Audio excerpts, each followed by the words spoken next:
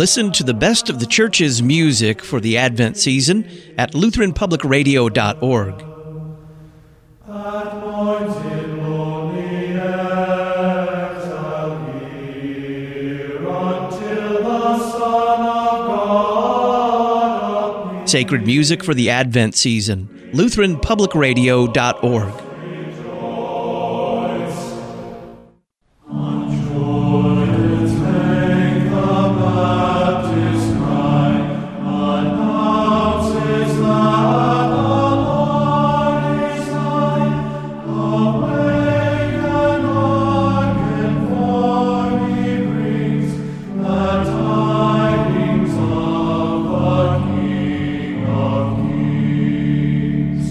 Lutheran Public Radio Choir with the hymn On Jordan's Bank the Baptists Cry, a song for this coming Sunday, the second Sunday after Advent, where in addition to hearing the proclamations of John the Baptist, that's standard for Advent, we also hear from the Apostle Peter, and he warns us about the second coming of Jesus Christ. Welcome back to Issues, Etc., coming to you live from the studios of Lutheran Public Radio in Collinsville, Illinois. I'm Todd Wilkin. Thanks for tuning us in. It's time to look forward to Sunday morning, according to the 3-year lectionary, the second Sunday in Advent. Pastor Sean Daenzer joins us, Director of Worship for the Lutheran Church Missouri Synod. Sean, welcome back. Great to be back, Todd. So why does John the Baptist get so much attention in Advent? Well, we'll hear it today in the prophecy about him, that he is the voice crying in the wilderness to prepare the way of the Lord.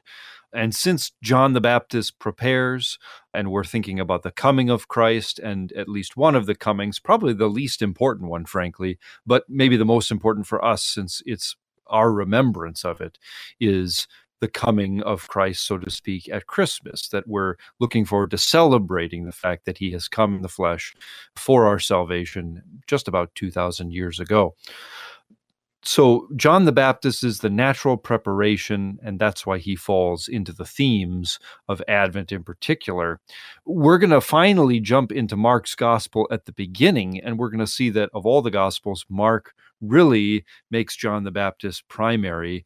In a simple way, he has no introduction whatsoever. He just says, here we go, and the first thing to say is Isaiah has a prophecy, and John the Baptist is the fulfillment of that, preparing for Christ Jesus to come.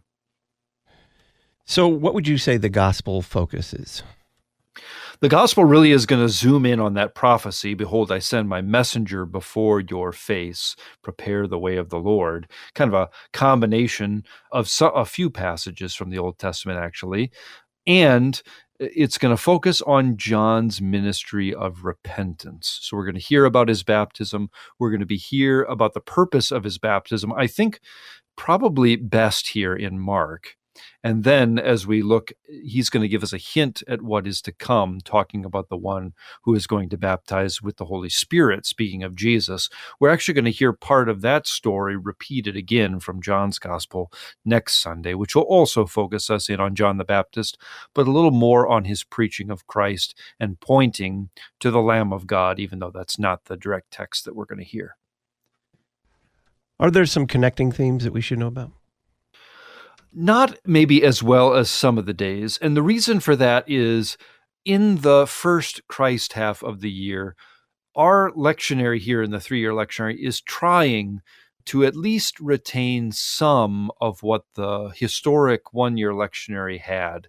And I think you see that maybe in a way that you would only know if you were very familiar with the 1-year lectionary in today's text. So they have our reading from 2 Peter that doesn't only speak about repentance, that certainly is a big focus there, but especially about the end of the world, about the judgment of God, and therefore how we should be acting and be disciplined as we await for the last day. It's very similar to the theme that Jesus gives us in the gospel that was traditionally appointed for this Sunday, talking about the end of the world and talking about, as we heard just a couple Sundays ago at the end of the church year, how his words will never pass away. We have repentance as kind of a main theme that is everywhere throughout our text today. But then we're going to see many of the other general Advent themes coming to bear around it, whether it's the end of the world, our Lord's second coming, whether it's mortality, We'll see that in Isaiah's passage, that the message that the Baptist will cry is going to be somewhat tempered, because it's going to be a message that reveals no human being can really give true hope at all. We're going to need something much more dramatic to give us hope. And that something is the Lord himself, who is going to come, whose way John the Baptist is preparing. The introit is from Psalm 80. Restore us, O God, let your face shine, that we may be saved. Give ear, O shepherd of Israel, you who lead Joseph like a flock, you who are enthroned upon the cherubim, shine forth. You brought a vine out of Egypt. It took deep root and filled the land. Restore us, O God of hosts, let your face shine, that we may be saved. I mentioned last week, when we looked at the introit, also from Psalm 80, that it was kind of disappointing that we didn't get to hear about the vine brought out of Egypt, tying in with some of the other readings that we heard, particularly that Old Testament reading. Well, today we get to have exactly that. We get to hear the rest of Psalm 80, which begins talking about the shepherd of Israel and talks about all of the difficulties they faced, but then especially talks about how the Lord had brought this vine out of Egypt, speaking about the people of Israel, how he had planted them in the promised land, and now they are facing struggles as they're being hemmed in and attacked by all the nations surrounding them. Here, I think our boiled down version, if I can call that in today's introit, really drives home the point that the shepherd of Israel, the one who led Joseph, the Lord who is enthroned on the cherubim in that glorious cloud of his presence, the one whose face shines on them in blessing and saves them, this is, in fact, the very vine that they bring out of Egypt, that this is Christ, the right-hand man of God, who is the one who will restore them. So an interesting prayer to hear at the beginning. We're going to jump into the Old Testament with Isaiah and hear that there is a need to be rescued, a need to be pardoned, a need to be forgiven. But that might not necessarily be what the children of Israel have always thought is their real enemy. It's easy to see how, when you're an occupied nation by the Roman Empire, perhaps you don't really feel like the forgiveness of sins is the most important rescue that is needed. But that certainly is the case, as we heard in last Sunday's collect. Rescue us from the threatening perils of our sins. And today we're going to see that beginning in the ministry of John. What is the collect? Stir up our hearts, O Lord, to make ready the way of your only begotten Son, that by his coming we may be enabled to serve you with pure minds. So a really fortuitous matching that this old collect for Advent 2 also emphasized the way of Christ coming. And that certainly is shown to us in John the Baptist, that he is the one who's preparing the way. So we want the way also to be prepared for Christ Jesus to come to us. And maybe you want to ask the question, which coming of Christ do we have in mind here? Do we mean his coming in the flesh in the time of the Scriptures? No. Do we mean his coming at the last day? I think so. We'll see that especially in the epistle from Peter, that the thoughts and the attention that is given to the end of the world actually does lead us to have a new and changed mind that is interested in the things of God, that wants to live purely and wisely in a way that is pleasing to God here on earth, one that is already, so to speak, with one foot in eternal life. But also I think it means stir up your power, O Lord, stir up our hearts, and let your Son come to us in his word and in his promises, in his church, in the blessed sacraments. So I think this Sunday, as we have it, probably is much more focused not on his coming at the last day, but on his coming right now and every day through his word in the ministry of his church. You mentioned the Old Testament reading, Isaiah 40, the first 11 verses. Comfort, comfort, my people, says your God. Speak tenderly to Jerusalem, and cry to her that her warfare is ended, that her iniquity is pardoned, that she has received from the Lord's hand double for all her sins. A voice cries in the wilderness, prepare the way of the Lord, make straight in the desert a highway for our God. Every valley shall be lifted up, and every mountain and hill be made low. The uneven ground shall become level, the rough places a plain. and the glory of the Lord shall be revealed, and all flesh shall see it together, for the mouth of the Lord has spoken. A voice says, Cry. And I said, What shall I cry? All flesh is grass, and all its beauty is like the flower of the field.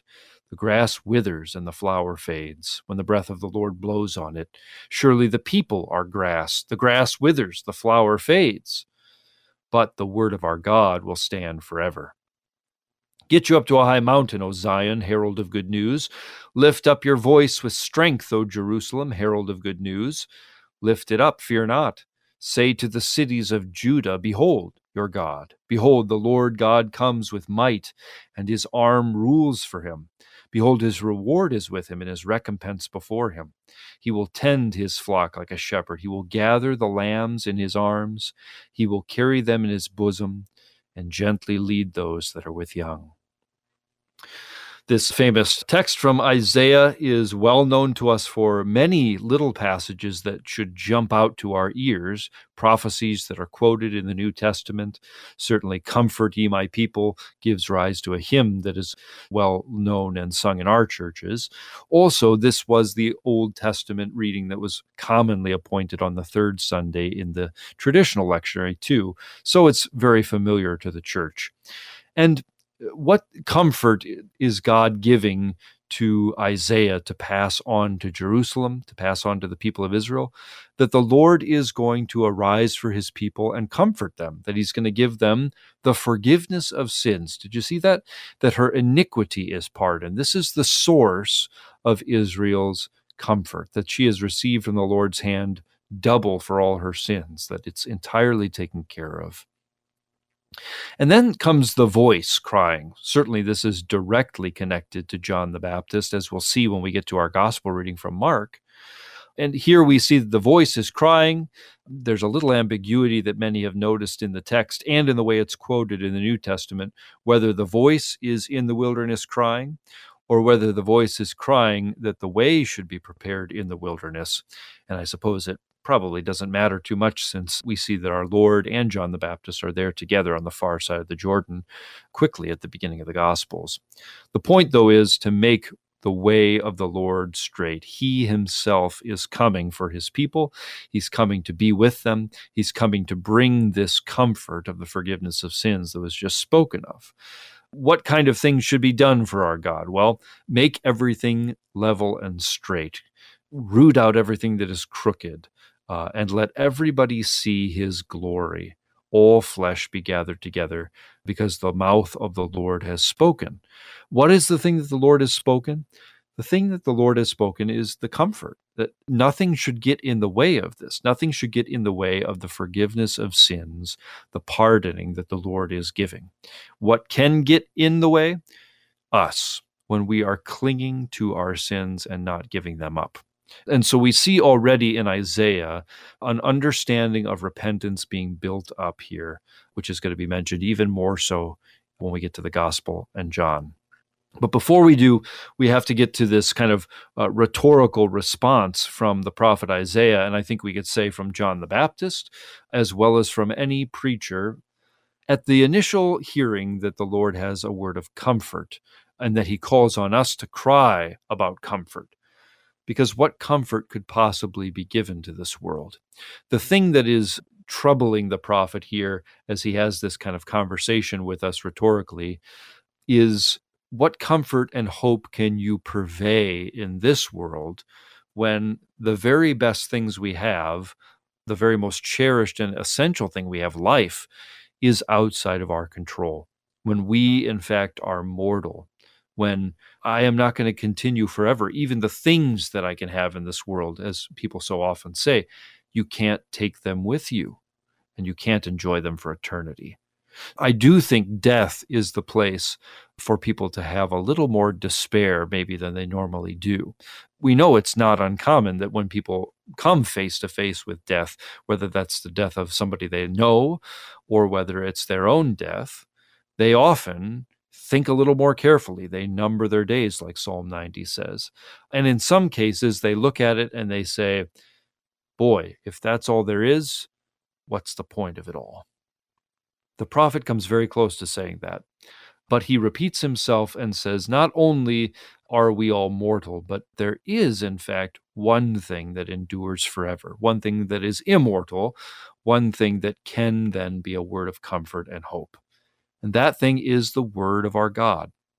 Really, this is what we heard last Sunday in the gospel, that alternate gospel that probably a lot of people didn't use from later in Mark, the apocalyptic section, where Jesus says very clearly, heaven and earth will pass away, but my word will never pass away. Well, this is a famous slogan that becomes kind of the rallying cry of Lutherans in the time of the Reformation, that the word of the Lord endures forever. Lord, keep us steadfast in your word, is kind of turning that into a prayer. This then is our cry. This is the gospel message. This is the thing that can bring comfort to a world that otherwise is mortal and dying and might have no hope, and that is the Lord stands forever. His word does not fail, and his word is a word of the forgiveness of sins. Thus we talk about the herald on the mountain calling out how God comes with his might, and his arm comes not to give recompense to us, to give us pardon, as we talked about before, instead to gather us as lambs and sheeps, to carry us close to him, to be that shepherd of Israel that we heard about in our intro. Pastor Sean Daenzer is our guest. We're looking forward to Sunday morning. According to the 3-year lectionary, the second Sunday in Advent, we will be in Psalm 85 as the appointed psalm next.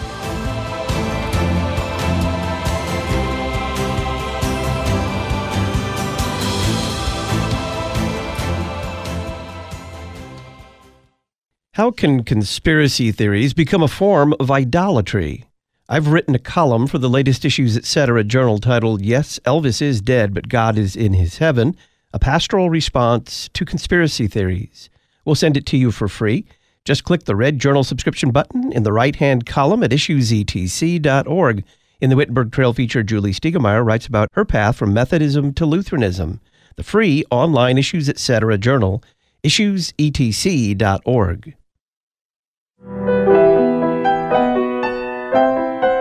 Do you need a rest from the world's headlong rush to Christmas? Someplace where you and your family can slow down and prepare for Christ's birth at the church's rather than the world's pace? A midweek evening Advent service is the perfect time for your first visit to a Christ-centered, cross-focused Lutheran church. Learn more on the Find a Church page at issuesetc.org or send an email to talkback@issuesetc.org. A mobile Lutheran Bible study. You're listening to Issues Etc. At Memoria Press, the Simply Classical curriculum is specifically designed for students with significant learning challenges. This complete program includes everything you need for a school, self-contained classroom, tutoring, or homeschool to make a classical Christian education accessible for any child. To learn more, visit us at simplyclassical.com and use the coupon code LPR24 at checkout. Simply Classical, a beautiful education for any child. Luther Academy provides additional theological education for our mission partners around the world, specifically pastors who are asking for additional education but do not have the necessary resources in their own church bodies. By donating to Luther Academy today, you will be supplying food, housing, books, professors, and travel for Lutheran pastors who attend our conferences. To learn more about Luther Academy and how you can donate today, visit lutheracademy.com. lutheracademy.com.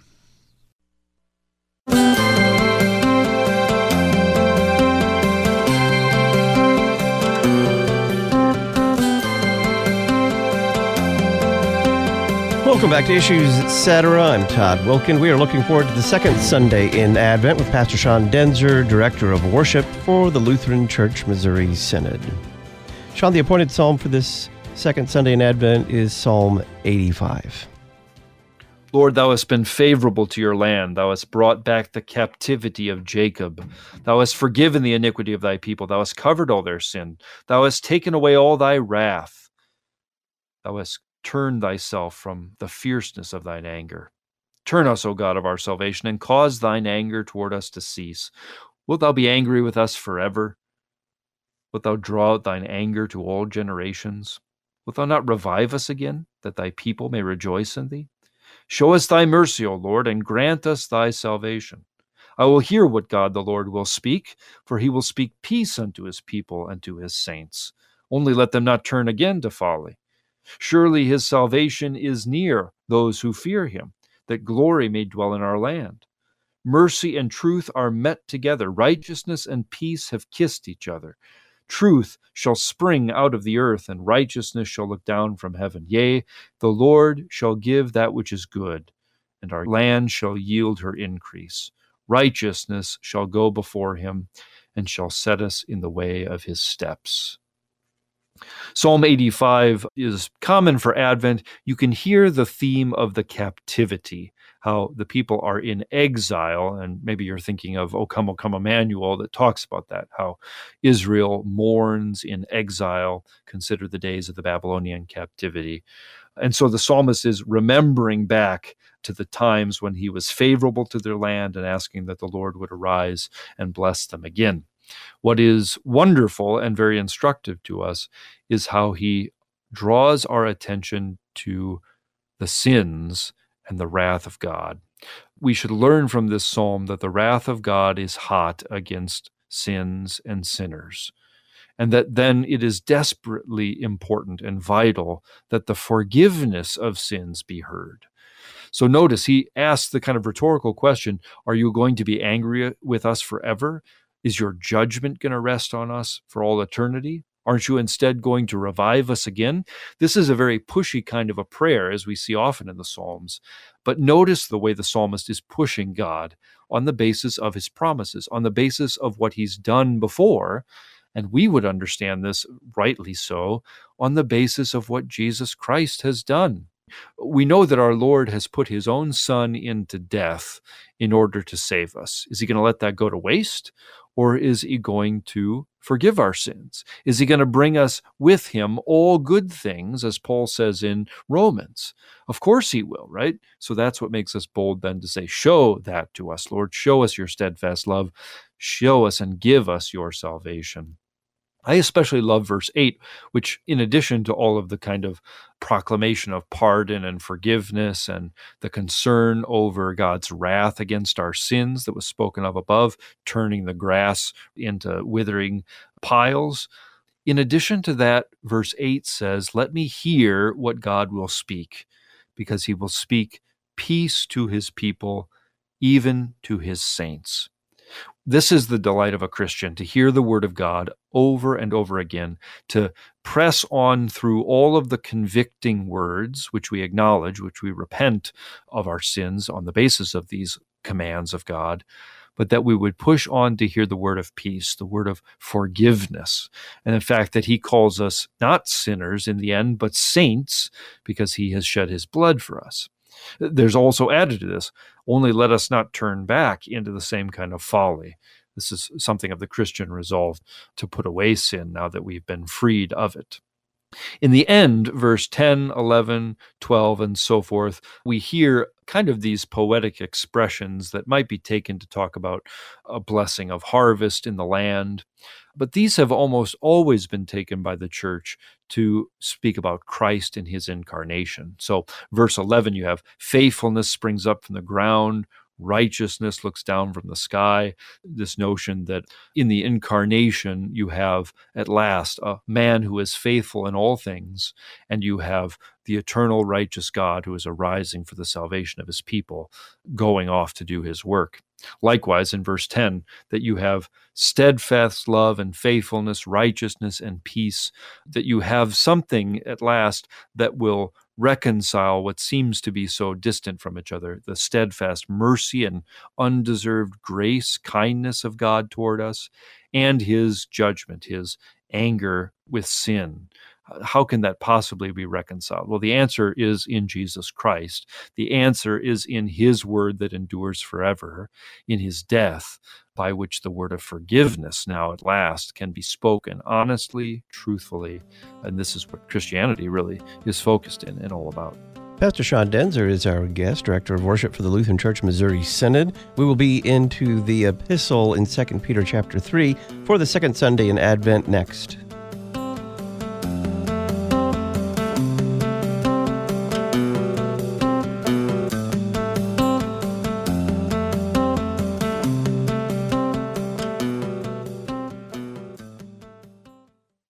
Please include the worldwide outreach of Issues Etc. in your year-end giving.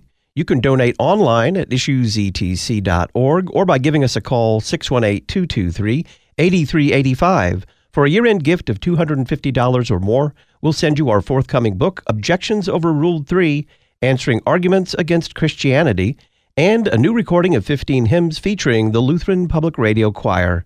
Thanks for listening, and thanks for your support at the end of 2023.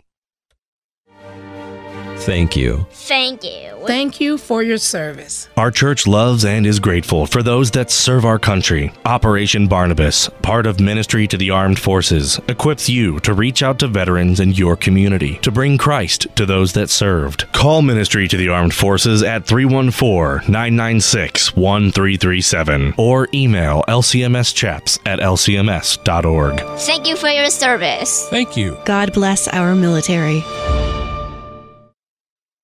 This is Pastor Van Maren of Peace Lutheran Church, the confessional alternative congregation of the Evangelical Lutheran Synod here in South Lakeland, Florida, at peacelutheranlakeland.com. We invite you to join us at 10 o'clock Sunday for divine service to receive Christ and his gifts of life, hope, and salvation. Again, we're online at peacelutheranlakeland.com. Thank you, and God's blessings. Our children are always a blessing to us, but not only are we blessed by them, but we have opportunities to bless them as well. Pastor Christopher Nuttleman, in the December issue of the Lutheran Witness, takes up the topic of blessing your children, how to bless them in your home with the Word of God and prayer. To learn more, pick up your copy of the December issue of the Lutheran Witness, visit cph.org/witness to subscribe, or visit witness.lcms.org to learn more. The Lutheran Witness, helping you interpret the world from a Lutheran perspective. Old theology, new technology. You're listening to Issues Etc. I like to think of the deaconess vocation as driven by two things, the love of Christ and the needs of our neighbor. Issues Etc. regular guest Dr. James Busher, Director of Deaconess Studies at Concordia Theological Seminary, Fort Wayne, Indiana, on the vocation of deaconess. First, the deaconess is moved by the love of Christ, who came not to be served, but to serve. Yet I think we can also see the profound needs around us, broken families, loneliness, despair. Deaconesses help the church to become a true family that manifests the love of Christ in our love for one another, and especially for those in need. For more information on the Deaconess Studies program at Concordia Theological Seminary, Fort Wayne, Indiana, visit ctsfw.edu or call Concordia Theological Seminary at 1-800-481-2155, 800-481-2155.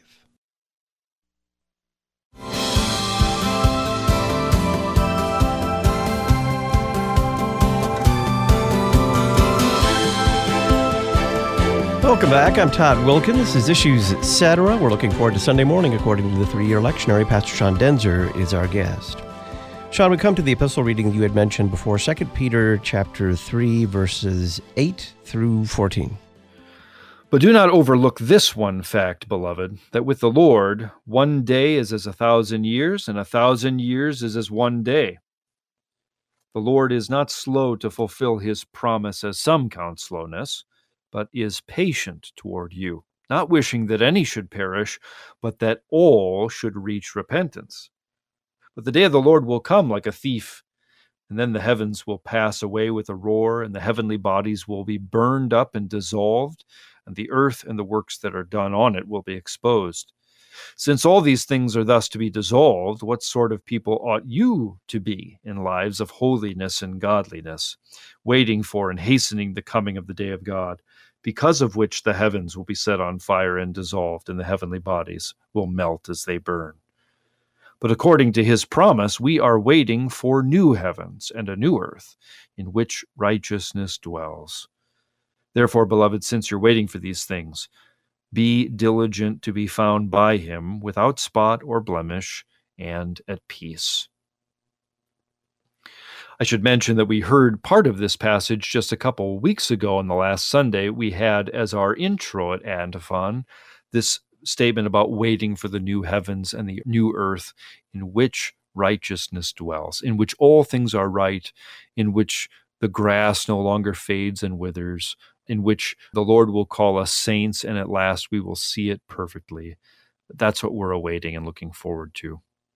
Interesting, we come right into the middle of the conversation, and Peter is trying to talk to people about not losing hope and about not despairing that the Lord seems to be delaying. So this is probably pretty appropriate in a couple ways to hear right after the start of a new church year. One, we're going to be looking at Mark's gospel all year, and Mark is often associated with Peter. There seems to be some evidence from the early church that Mark actually drew his account with Peter nearby there in Rome. But another reason is, here we are, we just got done with the end of the church year focused on the end times and that the Lord is coming soon. He'll come like a thief in the night, so we better be watching and be ready at all times. It'll come very soon at an hour we don't know. And yet now it seems like he hasn't. We're into another church year. We're off to the races yet again. It seems like we're just turning over the calendar again, and maybe he's not coming back. Is he delayed? Is he being too slow about it? Which is what prompts Peter to say this often repeated phrase, actually, of a day is like 1,000 years and 1,000 years is like one day to God. It's important to notice what Peter's talking about. He's not talking about how God can't keep time or something. He's talking about how the Lord is not mortal like we are. He does not have a short lifespan to concern himself with, but also he's not nearly as impatient as we are. And his timing, of course, is the best timing. So what are we to say if it seems like he's delayed, he's slower than we expected him or want him maybe to be? We should see that he's not slow, but he's being patient, calm, awaiting something. And for what sake? He's giving room for all to reach repentance. This is his desire. He doesn't want any to perish. He actually desires all men to be saved, as Paul writes to Timothy. Now, what does that mean, that he should wait for all to reach repentance or come to repentance? It's not a matter of that everybody needs to have a chance to come to faith in Christ, notice, in the sense of believing in him.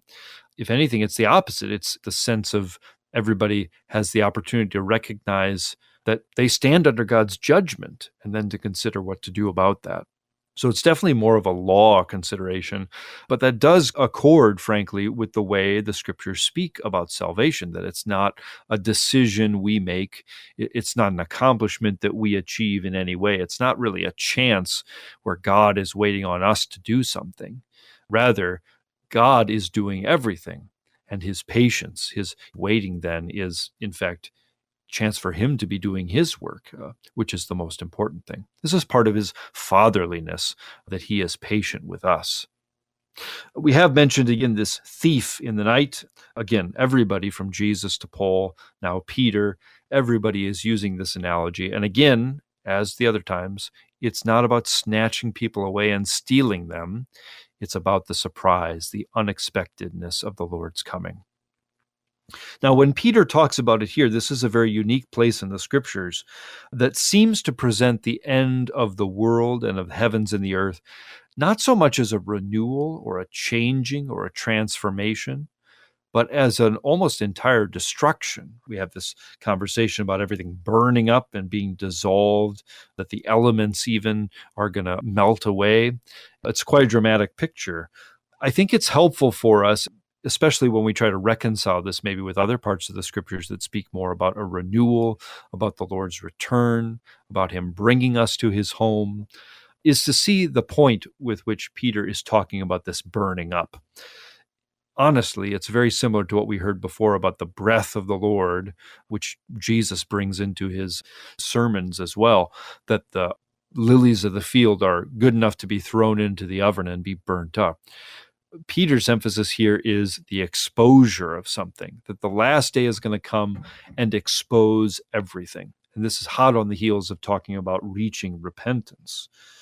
On the last day, all of the works that are done are going to be evident. There's going to be no more place to hide. There's going to be no more veneer on anybody. But the Lord and everyone else will see clearly what has happened, what has taken place, what works have been done, what people's trusts really were. Therefore, the last day, whenever it should come, whether slow or long, is to be something we should be prepared for. And Peter wants his Christians that are listening to this to be prepared for it, to be waiting, to be people of godliness. He says another thing that's maybe difficult to understand about hastening the day of salvation. I guess that introduces the question, are we able to actually change God's timeline? I don't think that's what he means at all, but rather he's speaking kind of contrary to fact, but according to our wishes. A Christian might be tempted to say that the Lord has been slow in his coming since he's taking a long time. Maybe we want it to be right now. Why would we want it to be right now? Well, because we want to be in the place where righteousness and righteousness alone dwells. We want to be free of our own sins. We certainly want to be free of the sins of others. We want to see the Lord's glory, as we heard there in the Old Testament reading. So that's a good reason to be somewhat eager, expectant, ready, and watching, as we've heard at the end of last church year. But we should not be impatient, that is, tempted to despair, tempted to anger that the Lord is letting this go on or that go on, bitterness against him. Rather, we want to desire the Lord's speedy return because we desire him and his promises, which means that we're going to be diligent to be found as we are in him even now, as much as it's possible to make a beginning in our good works, to be just as he has promised that it is, and to do what would please him. Again, consider last week's alternate gospel, where Jesus says everything is going to fall and pass away. All the stuff that we love, of course, is going to be taken with us, but certainly even the works that we do. The only thing that's going to continue is his word. Therefore, if we're considering what works we're going to be invested in, what activities we're going to be doing, let's invest in the ones that are spoken of in the Lord's word, the things that please him, the works of light, not the works of darkness. Those are the only things that have any chance of lasting and of staying, because they're done in Christ Jesus and in faith in him. That brings us to the gradual and the verse. What are they? Again, from last week, rejoice greatly, O daughter of Zion. Shout aloud, O daughter of Jerusalem. Behold, your king is coming to you, righteous and having salvation. Blessed is he who comes in the name of the Lord. From the house of the Lord, we bless you. Maybe seems out of place. We're done with Palm Sunday, aren't we? But we certainly are, again, constantly reminding ourselves what the season of Advent, coming of God, is all about. And that is, we are remembering the way the Old Testament people of God were looking forward to the Messiah's coming. So likewise, we in the New Testament are looking forward to his return at the last day, to set all things right, to give us by sight what we have by faith. He's coming with his righteousness and with the fulfillment of all of his salvation worked for us by his first coming. Then we have this week's verse from Luke, chapter 3, kind of a combination of what we hear quoted from Isaiah in today's gospel also. Prepare the way of the Lord, make his paths straight, all flesh shall see the salvation of God, quoted also in our Old Testament reading. Pastor Sean Daenzer is our guest. We'll be in the gospel reading from Mark 1, beginning at verse 1 next.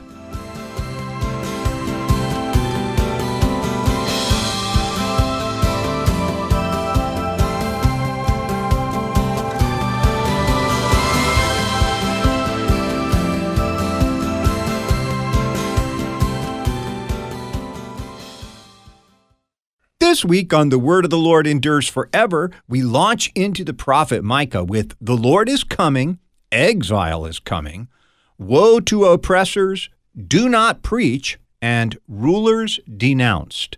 Join me, Pastor Will Whedon, for The Word of the Lord Endures Forever, your daily 15-minute verse-by-verse Bible study on demand. Listen at thewordendures.org or on your favorite podcast provider. The Issues Etc. Book of the Month for December uses detailed illustrations and rhyming text to tell the story of Jesus' birth.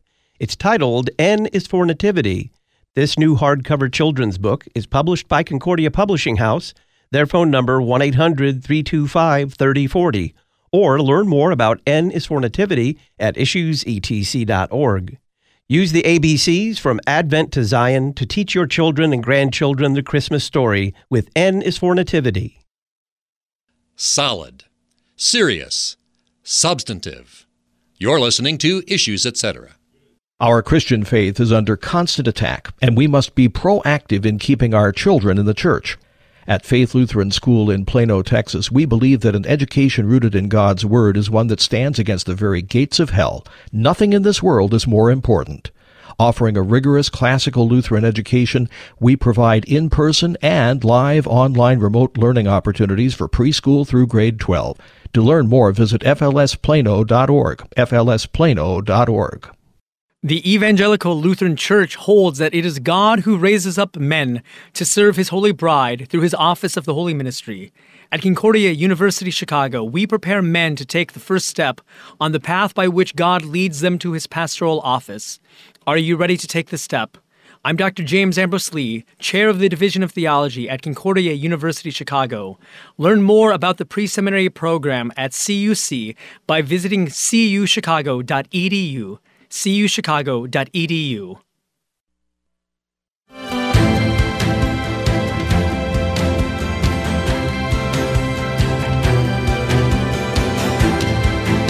Folks, if you are tired of sending Christless Christmas cards, visit adcrucem.com. You'll find Christmas cards on the Madonna and Child, the Magnificat, Good News of Great Joy, the Titles of Christ, Adoration of the Shepherds, and more.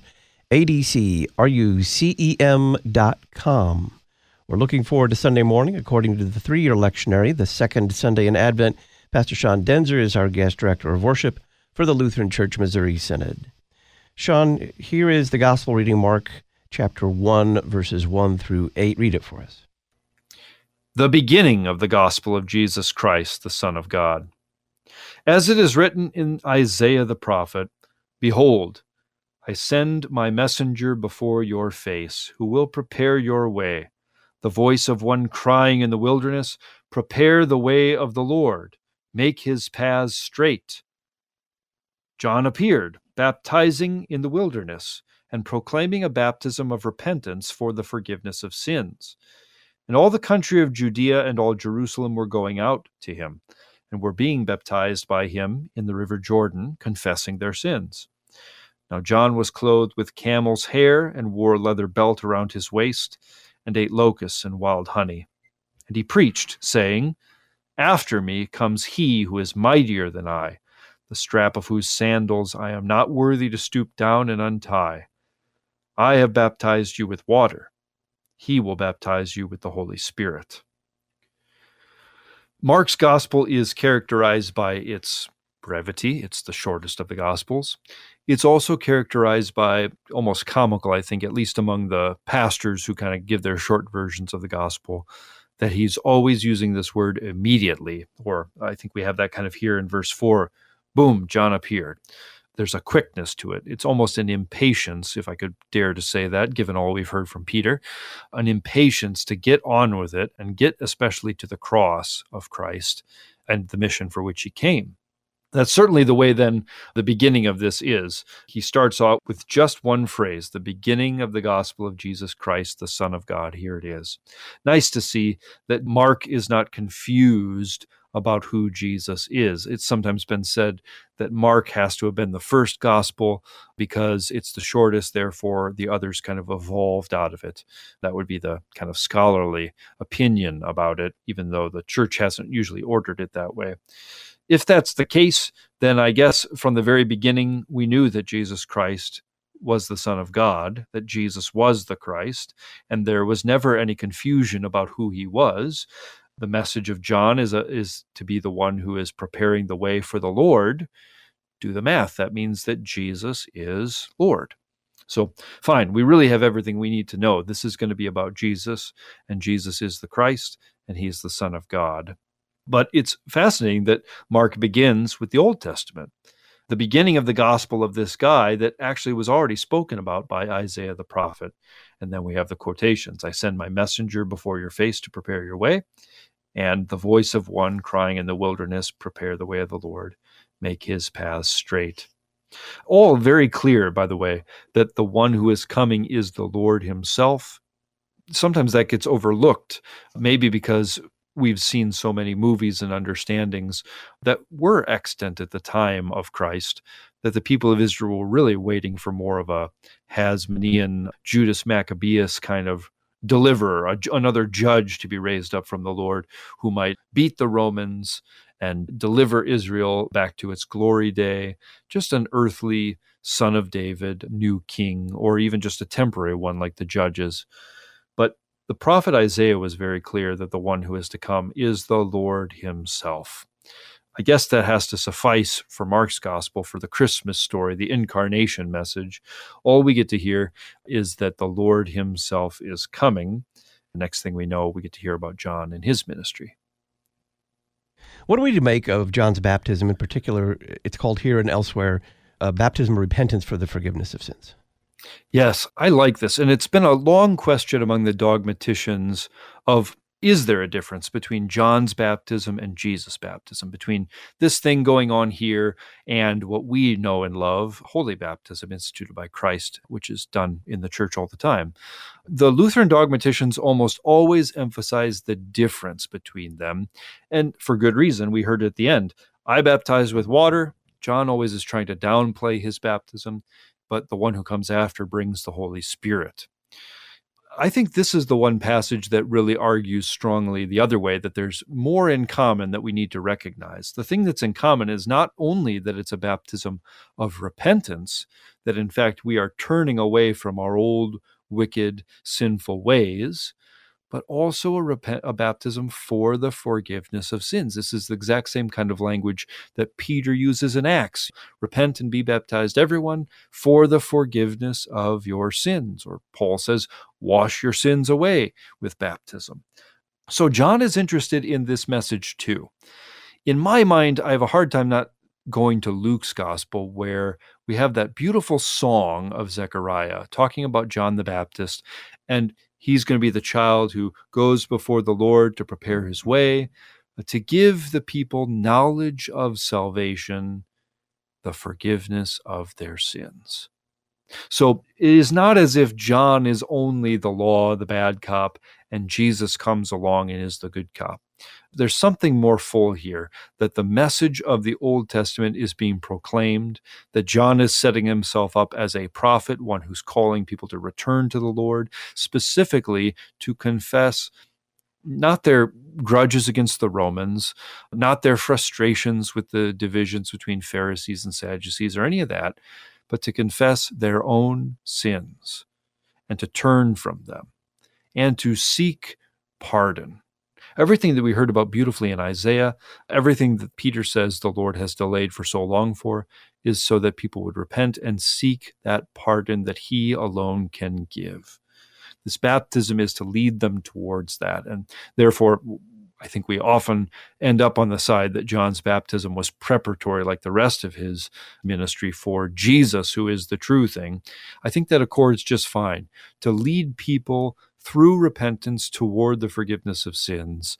They will find that Jesus is the one who authors that forgiveness by his blood, and then who goes and delivers it in his word, in his sacraments, in his church. Just as he'll say at the end of Luke's gospel, the whole message, the whole Old Testament, in fact, was written so that it would testify of Christ and his suffering, his death, his resurrection, and so that on the basis of this, it would mean that people should repent and be baptized. Repentance for the forgiveness of sins should be preached in the name of Jesus, the one who is greater than John and coming. How would you summarize the Gospel's message for the hearers on Second Sunday of Advent? The second Sunday of Advent introduces us to John the Baptist and says that he's the one who is preparing the way of the Lord himself to come, that John should not be our focus forever, because his work is preparatory for the one who is greater and mightier than him, the one who brings the Holy Spirit. And John's baptism is the way he prepares us for that is through repentance. This then is a penitential season, the season of Advent, where we are recognizing our sins, where we are considering deeply our need for this Lord who has come in the flesh, who is continuing to come in his church, and who will come at the last day. Therefore, we want to be mindful and aware of this and serve him with pure minds. But what is essential for that is that we receive his pardon. On our own, we have no hope. We have nothing but death to look forward to, I suppose. But with Christ Jesus, we have the one who forgives sins and therefore brings with it life and salvation as well. This is the Lord whose coming we celebrate. What hymns are before us for Second Sunday in Advent? The hymn of the day is one of the John the Baptist hymns, On Jordan's Bank the Baptists Cry. This is a very simple one that takes not only John the Baptist's ministry, it doesn't really lay it out for us as much as it says, let's make this come among us also. Let's see that the preaching of the church that we're in right now is going to accomplish what John's did. So if the Lord is nigh, then we want to awake and be glad that our King is coming. We want to have our lives be cleansed and straightened out like that Isaiah passage said. And how is that going to come? That's going to happen by the cleansing that comes through his pardon, his forgiveness of sins. We're going to recognize that he is our Savior, our Lord. Without him, we would be, just as Isaiah says, flowers that fade. We would be mortal and have only the hope of a mortal person, which is none at all. Rather, we can grieve then with hope, since Christ has come. We get a little foreshadowing of Jesus' ministry even. He talks about laying his hands on the sick, making the weak knees to stand. These are the messages that John was heartened to hear in prison when Jesus said, "Nope, I am the one who was to come, and blessed is he who is not scandalized by me." Next Sunday, we're going to hear a little more in a different hymn about John the Baptist, because we're going to have one more Sunday focused on him before we move on to some other characters from the scriptures too. Really, in year B, we get an introduction to all sorts of Old Testament characters and the beginning of the New Testament characters, all preparing us for the birth of Christ on Christmas. So John the Baptist really functions today exactly as he did when he was living and preaching, doesn't he? We just bring him forward through the Holy Scriptures and let him continue his preparatory ministry, now fulfilled in Jesus Christ. He does. This is the proper preface that people are probably hearing on Sunday. When you get to the part, it's truly meet, right, and salutary, that at all times we should give thanks through Jesus Christ, whose way John the Baptist prepared, and calling sinners to repentance, that they might escape from the wrath to be revealed. How? By pointing us to the Lamb of God who takes away the sins of the world. We won't get to hear that passage this year, but we know it so well because we say it all the time. We sing it when we get to the Lamb of God who takes away the sin of the world during Holy Communion. John's big gospel sermon always gets preached to us every Sunday. Here in Advent, we take a moment to look at his preparatory work, which was always through calling to repentance. What is the purpose then of repentance? It's not to make us feel bad. It's not to bring us down. It's not just to keep us humble. It's to make us hunger and thirst for righteousness, which only Christ Jesus can give, which is the whole reason the Lord has sent not some angel, not just prophets to do his work, but sends his own Son into our flesh to redeem us, to be the Lord himself coming to give pardon and to proclaim his comfort to us. Pastor Sean Daenzer is Director of Worship for the Lutheran Church Missouri Synod. Sean, thank you. You're welcome. Wednesday on Issues Etc., we'll have Pastors Brian Wolfmiller and Brian Ketchelmeyer respond to your unanswered Bible questions, and we'll talk with Terry Mattingly about a Forbes story on Democratic presidential candidate and Princeton theology professor Cornel West. I'm Todd Wilkin. Thanks for listening.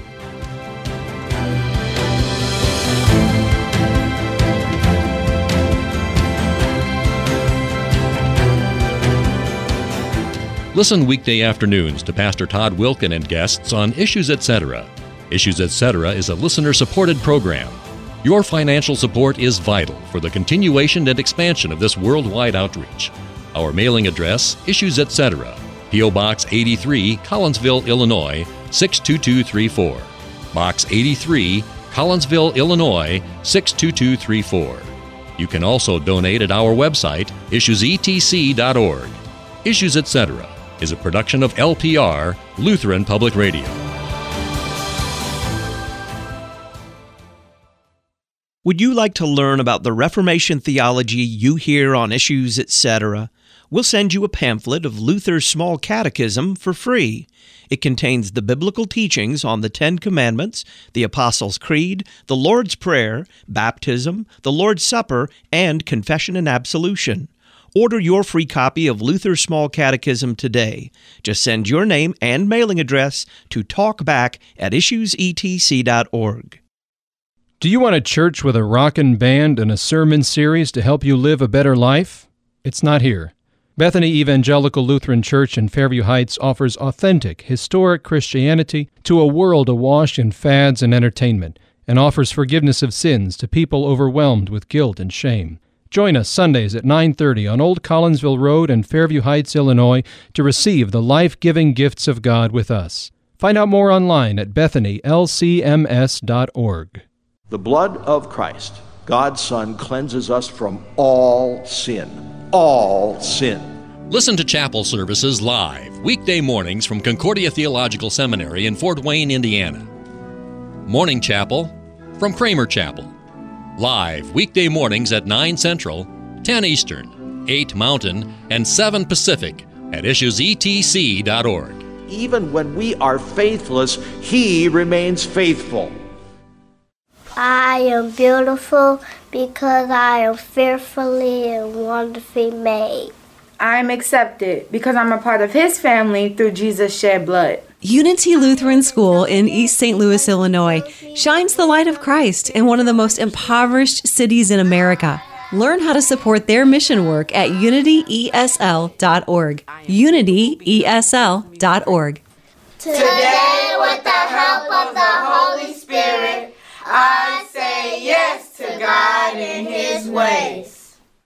College Preparation Station in Maryville, Illinois offers ACT, SAT, and PSAT test prep, scholarship application classes, college and career counseling, and more.